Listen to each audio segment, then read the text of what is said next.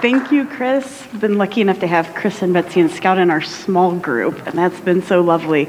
Because if you guys haven't met Scout, their little 2-year-old, oh my gosh, she is like delightful. And actually, I appreciated Chris's sharing from a couple of standpoints here, so I'm just going to kind of vamp a little bit here, Chris, off of that. One is it's like still breaks my heart, just like all of the fallout of what happens when we Christians like can't quite get along or can't open our arms wide enough, and that it's a pain that keeps going, and that it grieves me as it grieves all of us. But also hearing just like one you were saying, just saying, gosh, at this point in my life, I just feel tired. We just moved, we've got a small kid, and you feel like that even when things are going on in church, and it just feels like sometimes all of our lives can start to feel like that, especially if you're in that young family stage of life. I think people feel especially sort of almost like there's like a clamp around you and you can't sleep. I've been thinking about it a little bit this week, because I tend to get a little bit in my head about like some of the political situations and some of the different things going on like up in this level out there. And then I go back to Indianapolis and I visit with like my family, and my dad suffers from dementia, and then he's got some back issues that have made it hard for him to get around, and then I enter into their world, and my mom's primarily a caregiver at this point, and I just think, man, sometimes there's just no space in life to even think about that stuff out there. Because I like to fight with them about politics a little bit. If you don't know, we're kind of on polar opposite ends, and I love my parents. But just realizing that there's just stages of life when you've got maybe a medical condition that comes up, or maybe your kids are in travel sports, or whatever it is that's going on that makes it difficult for us to just sort of stop and breathe and to create experience for God to be had right there in the middle of all of the fog and the busyness. It's like this question of like, can we even touch the eternal in the midst of all of that? Can we get a sense of our connection with both the divine as well as with sort of that larger narrative of God at work in the world? And so a book that I've been chewing on actually over several months is the book of Ecclesiastes. I read it through, I think, last winter, and I was thinking that maybe I would do a sermon series on it, and then decided not to. But I'd ordered some Jewish commentaries, and I'd been sort of reading up on it. And as I was thinking through this week, I was like, gosh, I think this actually has something to say to us in this sermon series that we're doing on savoring life. So we've been talking a lot about Sabbath and of rest and of winsomeness and of trying to find some, like the lightness of what it means to follow Jesus, right? Where he said his yoke is easy, his burden is light. So if there are practices and things that we're doing that are not bringing us life, that maybe we can reevaluate those things. And so this is where I found the book of Ecclesiastes helpful personally. And so we're going to just talk about that book sort of as a whole today, which is a lot because it's 12 chapters. We won't go through it all, but I'm going to give sort of a big picture of what it's saying. So some of you may or may not have ever read Ecclesiastes. It's a book in the Old Testament. I remember reading it as a kid because I was one of those weird kids that read through the Bible a few times, but I didn't understand it. And then I picked it up again after college, and I was a liberal arts major. I majored in history for my undergrad. I actually got accepted to Taylor. I almost went to Taylor. It was funny enough. And so I picked it up, coming from this sort of postmodern philosophy and liberal arts, education that I've had. I'm of that generation where you're just steeped in postmodernism. And I remember reading Ecclesiastes and feeling like, gosh, this is like the first postmodern book ever written, only it was written like 3,000 years ago. So if you read through it, you get the feeling that the author doesn't believe that there's actually like any coherence to life in some spaces, and that meaning is difficult to come by. And he's sort of breaking down power structures. And so the book feels a little bit angsty. And so just as a little bit of background, tradition holds that King Solomon wrote this book. It's considered part of the wisdom tradition. And the book is penned from the point of view of somebody who poses as a person who thinks themselves very wise, right? Or at least wants the readers to think that they are very wise, whether that's satire or not. And so the author presents themselves as sort of a sage, and Solomon had a reputation for being the wisest man in ancient Israel. And the first verse actually identifies the author. He calls himself a teacher, a son of David. And Solomon was the son of David. But all of that said, there's no scholarly reason to believe that Solomon is the actual author. But perhaps there was some advantage to people believing that Solomon was the author. Or perhaps there was an advantage to having people believe that there was some sort of artistic cultural comment being made by the actual author about the follies of being rich and of having wealth and of having power that they saw in the lives of their kings. But the bottom line is we probably will never know who wrote it or exactly why they wrote it, which is part of the intrigue of the book. Right? There's no agreed upon interpretation. There's not even an understanding really of why it's part of the biblical canon. I was reading some of the Jewish commentators, and they said that they believe it was really a product more of historical circumstances that led to Ecclesiastes being sort of included in the larger Hebrew scriptures than of like a deliberate theological choosing where they were looking for a theological coherence.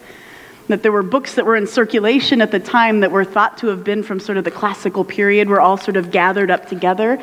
And because they thought Ecclesiastes may or may not have been written by Solomon, they stitched it in there, and so it became part of the Hebrew scriptures. However, that said, the book has become very firmly embedded into the Jewish and Christian tradition for precisely the reason that we don't fully understand it. Right? Part of the Jewish tradition says that we've gained wisdom really through arguing over different theological or philosophical concepts, and that the wisdom is found when you bring in multiple points of view that are looking at things from different angles. And so this book wouldn't have survived if it didn't contain, some interesting and some sound spiritual contributions, even if all the parts of it don't always internally agree, much less agree with some of the larger narratives or arcs of Scripture. So for those of you who haven't read it, and maybe for those of you who have and need a little refresher, I'm just going to read the first 11 verses of this book, just to give you a little bit of a flavor of what it's like, and you'll see how angsty it feels to us in English here. The words of the teacher, capitalized teacher, right? Son of David, king in Jerusalem. Meaningless, meaningless, says the teacher. Utterly meaningless. Everything is meaningless. Thus saith the Lord. Just kidding. What do people gain from all of their labors at which they toil under the sun? Generations come and generations go, but the earth remains forever. The sun rises and the sun sets, and then it hurries back again to where it rises. And the wind blows to the south, and then it turns again to the north, and it goes round and around, ever returning on its course. And the streams flow into the sea, and yet the sea never seems to get full. To the place where the streams come from, there they return again, right? He's giving all of these circular pictures of the sun going around and the winds going around and the streams going around. And then he says, all things are wearisome, more than one can say. The eye never has enough of seeing, nor the ear of hearing. What has been will be again. What has been done will be done again. We all know where this came from. There is nothing new under the sun. Right? That's an Ecclesiastes nugget of wisdom. There's nothing new under the sun. Is there anything of which one can say, look, this is something new? It was here already, long ago. It was here before our time. No one remembers the former generations, and even those yet to come won't be remembered by those who follow them. I mean, aren't you like, oh my gosh, we need to get this guy into some counseling, right? You feel his existential crisis, meaningless, meaningless. Everything is meaningless, which resonated with me as like a 23-year-old right out of college. The Hebrew word there, though, that's translated as meaningless is the word havel. And like many words, that word can be translated in multiple ways, depending on the context of the word and depending upon the judgment of the translator. The word itself literally means breath or vapor. It means breath or vapor. So on the one hand, the meaning of the word can convey meaninglessness or futility. It is used in that way sometimes. But on the other hand, it can mean something more akin to fleeting, vapor. And meaninglessness and vapor are two different concepts. Right? My time with my dad is fleeting, but it's not meaningless. Right? Your time with your kids growing up in your house is fleeting, but it's not without purpose. And so many Hebrew scholars feel that Ecclesiastes is actually better understood when we use the word fleeting or ephemeral or vapor in place of the English translation, which is almost always translating meaningless. Right? So then if you go back and you reread those first verses with that translation, I think it sounds a little bit different. Fleeting, fleeting, says the teacher, utterly fleeting. Everything is like vapor. What do people gain from their labors at which they toil under the sun? Generations come and generations go, but the earth remains forever. It's not that human labor or human existence is meaningless and void. It's that it feels like a swift second in the context of the entirety of history, right? Generations come and generations go while the earth remains. And the earth holds its stories like a treasure chest. I remember, there's a few times that this has happened in my life, but very particularly, I remember being up north in the UP at Pictured Rock National Park. I don't know if any of you guys have been up there or camped up there. There's a little lake shore that you can go down to at night, and in the UP you can just see the stars like nowhere else. And I remember being with some friends, we'd been camping, and we're laying on that beach and just looking up at all of those stars, and that does give you a little existential crisis, where you realize, one of those little brief moments in your life where you realize you're just this tiny speck on this tiny piece of rock in the middle of a smallish galaxy in the middle of a universe that is still expanding, making us ever smaller. And so in many ways, I think the entirety of the book of Ecclesiastes is about transience. It's about how things don't last. It's about putting things in perspective, right? It's like taking a zoomed-in camera and zooming it back out so that we can see human crisis in the perspective of the whole. And the author would say, yes, injustice is awful, and pain and grief and sickness, they're horrid and they're real, and we have to live in that realness. And we have to experience God in that realness, right? His name is Emmanuel, God with us, right? The idea of Christianity is that God is with us in all of that muck and mess. And yet, the author of Ecclesiastes challenges us to believe that there's a certain peace and a certain release of anxiety that we can just touch barely on those moments when we let ourselves step back and meditate on the vapor that composes both human problems and human endeavors. Now, the author is telling us, look, these things, they feel like they're overwhelming, and they're real, and it's not that they're not, but they're also fleeting. And in the end, God's justice and God's presence prevails over all of this. And that God's justice and presence and wisdom is more real and more non-fleeting than all of life, all of that vapor summed up, both the good and the bad. So this wise old teacher tells us, he says, look, I've had wealth and pleasure, and in the end, it goes away. I've had wisdom, and I've worked hard, but in the end, that too goes away. He said, look, I've been an oppressor, and I've been oppressed. Now, he doesn't fully own that. He talks about owning slaves, right? But he says, look, that stuff is real. I've experienced it, and I'm part of it, and that shall pass away too, to await the judgment of God. And he mentions that, this sort of leaving things in the end to the judgment of God 4 times. And he actually ends the entire book with it. He ends with this. He says, okay, now that everything has been heard, here's the conclusion of the matter. Yes, tell us, teacher. Fear God and keep his commandments, for this is the duty of all humankind. For God will bring every deed into judgment, including every hidden thing, whether it's good or evil. Right? So in other words, the author of Ecclesiastes is challenging us to trust that in the end, everything will be made right. Now, there are numerous ways that rabbis and pastors and philosophers have interpreted this book. Right? So some of them look at this and they believe that the author is telling us that we should withdraw from all of the things of the earth, that we should withdraw from the complexities of life. There are certainly segments of Christian culture, there are certainly segments of Jewish culture that have done that, to withdraw and to sort of turn in on themselves, right? You might think of like the Amish, right? To practice their own faith as much as possible and enjoy the good that there is there and then just let God handle the rest. Because, what's the point?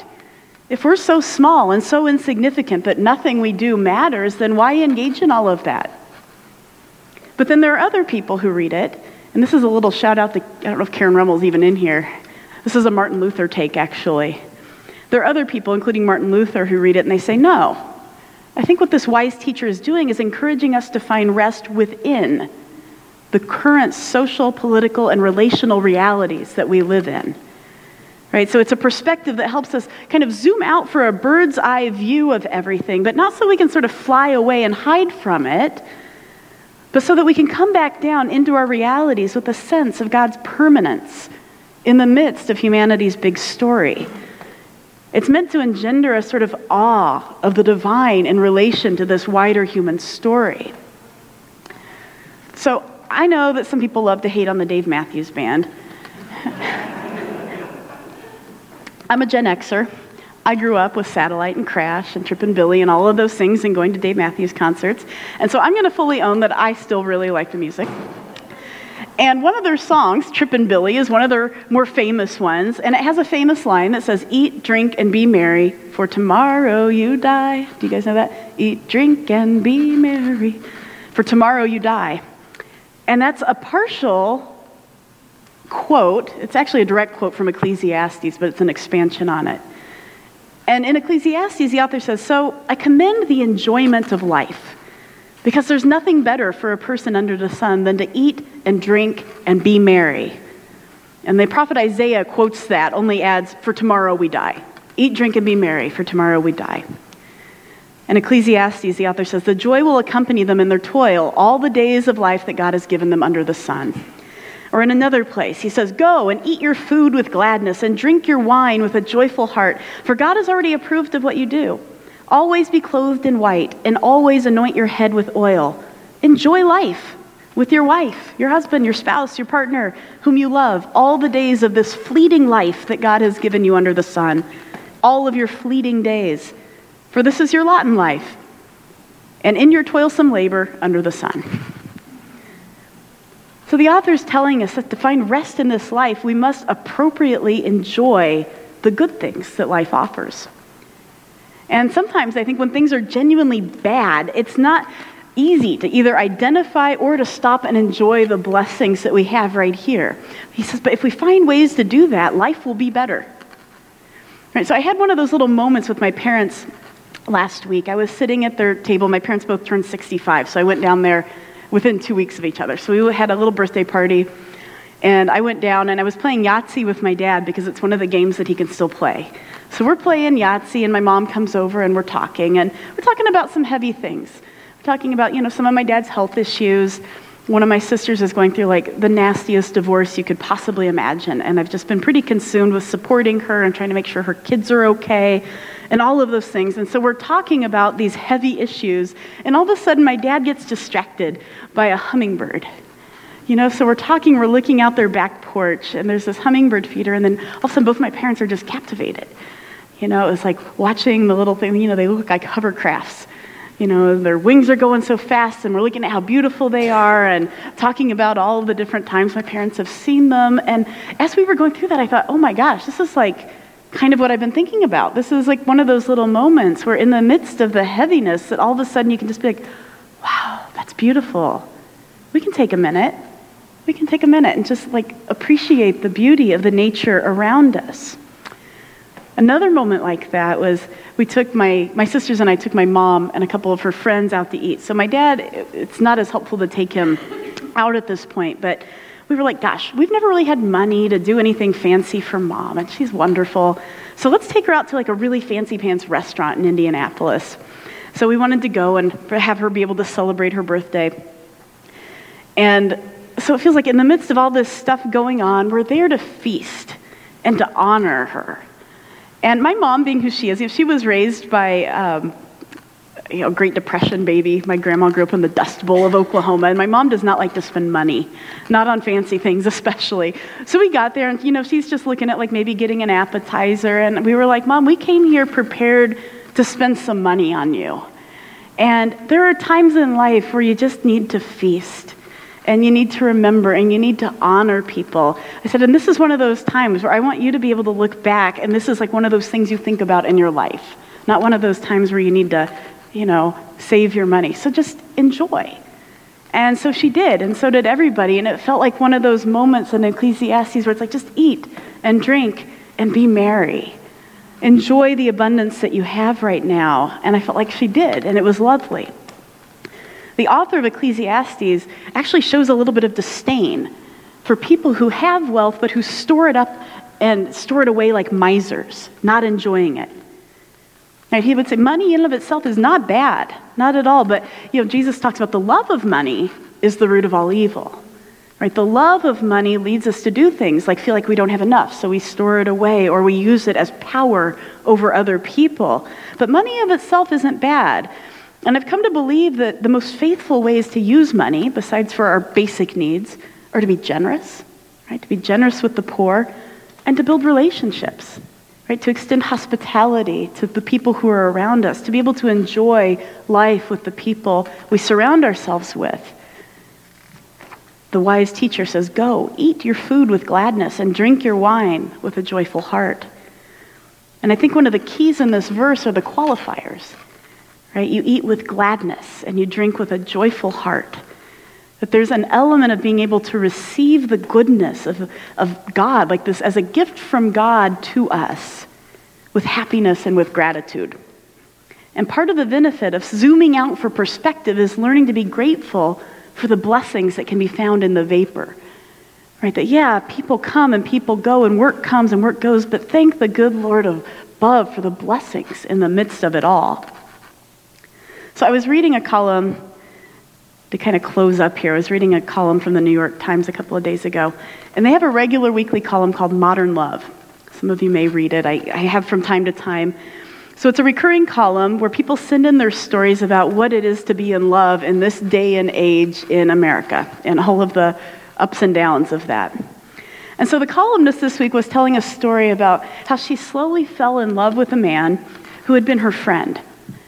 And so it sounds like they'd gotten to know each other as friends and then eventually as lovers. And then she wrote this. She said, not long after that, he set off on a cycling tour overseas. And my expectations of commitment were low. So I was surprised to receive messages every day from remote villages that had weak reception and invitations to connect on Skype. And he sent me links to hit songs from the 80s, Don't You Forget About Me, and pictures of luminous markets at night. And so we snapped photos of handwritten letters and emailed them to each other. That's kind of lovely. She said, like postcards twisted by time travel. And so she talks about how that really solidified their relationship. He came home and they spent many more months together and they were happy until one day he broke up with her. And the title of her story was The 12-Hour Goodbye That Started Everything, which kind of sums up, well, one, the length of their goodbye, but also all of the pain that she endured as they went through it. It turned out she just loved him more than he loved her. And she was saying, never, ever, ever let someone spend 12 hours breaking up with you because it's just torture. So she said after spending a year in therapy, she said she was trying to really grieve and to move past her hopes and expectations of a relationship that she felt like for the first time was something that was really, really wonderful and life-giving for her. And so she was just saying, gosh, I wonder why I can't just forget this connection that I had. She's like, I feel like a healthy person. I've got my dream job. I go and I exercise. And yet, I feel like this guy comes to my mind every now and then. So she asked her therapist, she said, why do I think about this person still? And the therapist said, you're asking the wrong question. It's not about getting over it and letting it go, which is what I would think it would be. If I'm going to see a therapist for a breakup, I'm like, you better be helping me get over and let go. Sorry, Rachel's a therapist too. And so this author, she said, I looked down at my hands and I considered how this could possibly be about anything else. And her therapist said, it's about honoring what happened. She said, you met a person who awoke something in you and a fire ignited. And the work is to be grateful. Grateful every day that someone crossed your path and left a mark on you.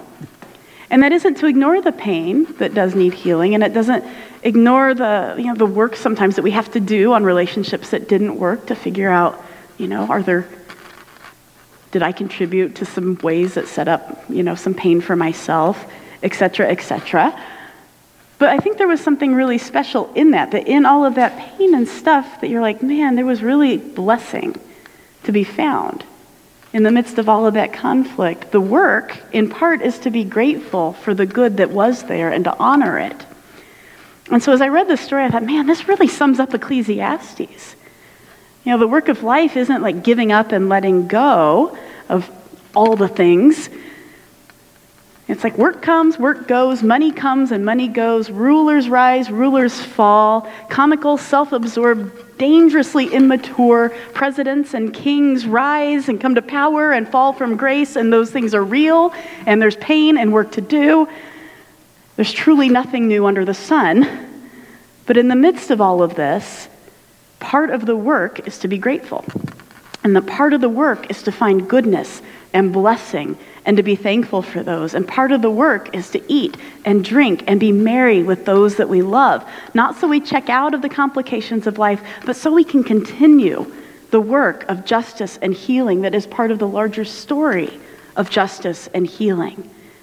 Right? The vapor of humanity and events, it's like the living stream that is flowing through history from generation to generation, and it's fleeting to us because we are a small part of it. But the underlying narrative that Ecclesiastes is telling us is that there is actually a good God who is providing meaning in the midst of that vapor. That God's giving meaning to it all. And so you might say it's a sacred and spiritual practice to stop and to smell the roses sometimes. Right? So we're going to end here with a little meditation. We often do 2 to 3 minutes of silence or guided meditation. And invite you to silence, but people and babies make noise, so it may not be entirely quiet. And this morning, we'll take a little bit of silence, but I think what I'd like to do is for us to meditate on some familiar words from Ecclesiastes. So let's just calm our minds. You can close your eyes if you'd like. You can place out your hands.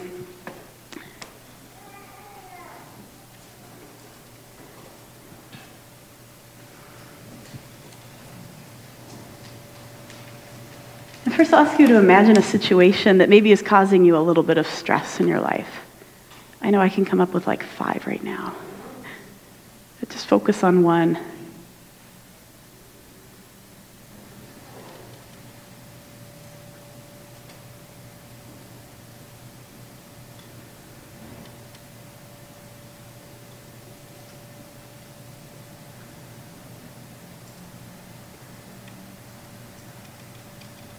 I'll invite you that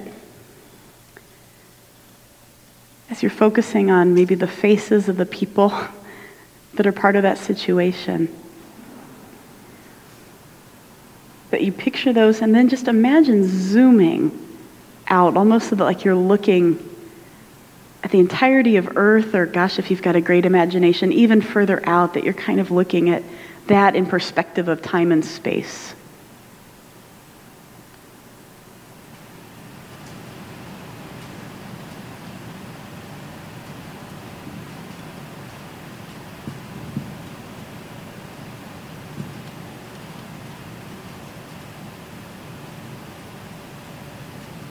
Notice how you're picturing it.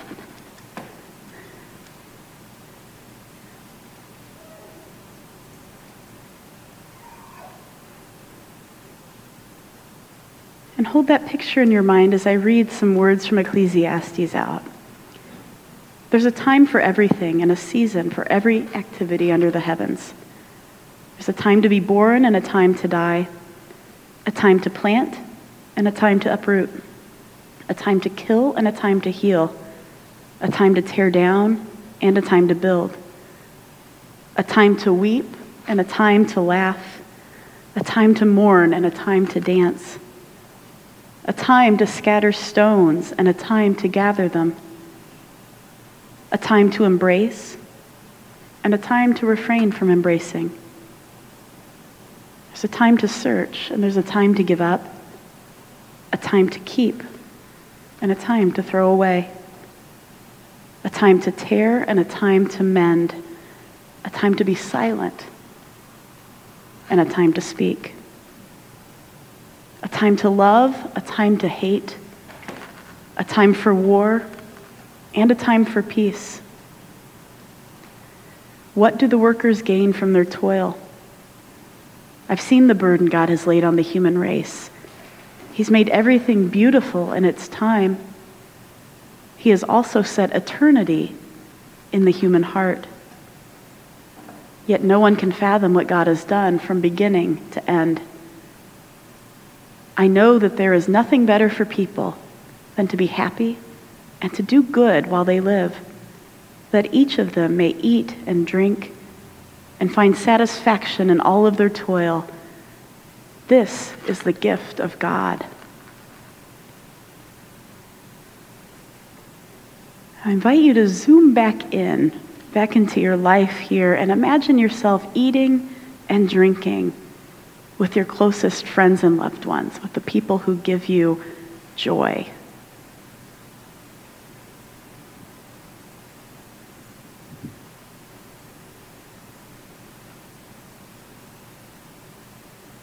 And imagine your favorite foods and drinks.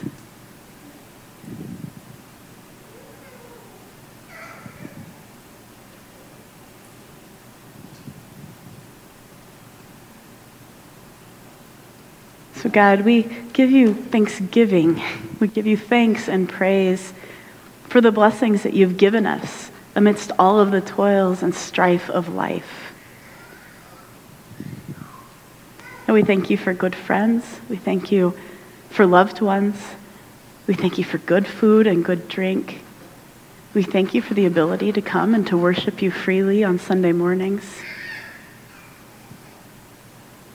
We thank you for bringing us joy in the midst of the everyday. And Lord, we invite your presence into those small moments, those like hummingbird moments that I had with my parents through the weeks as we savor and enjoy this good life that you have given us. We offer all of this in the name of Jesus. Amen. Amen.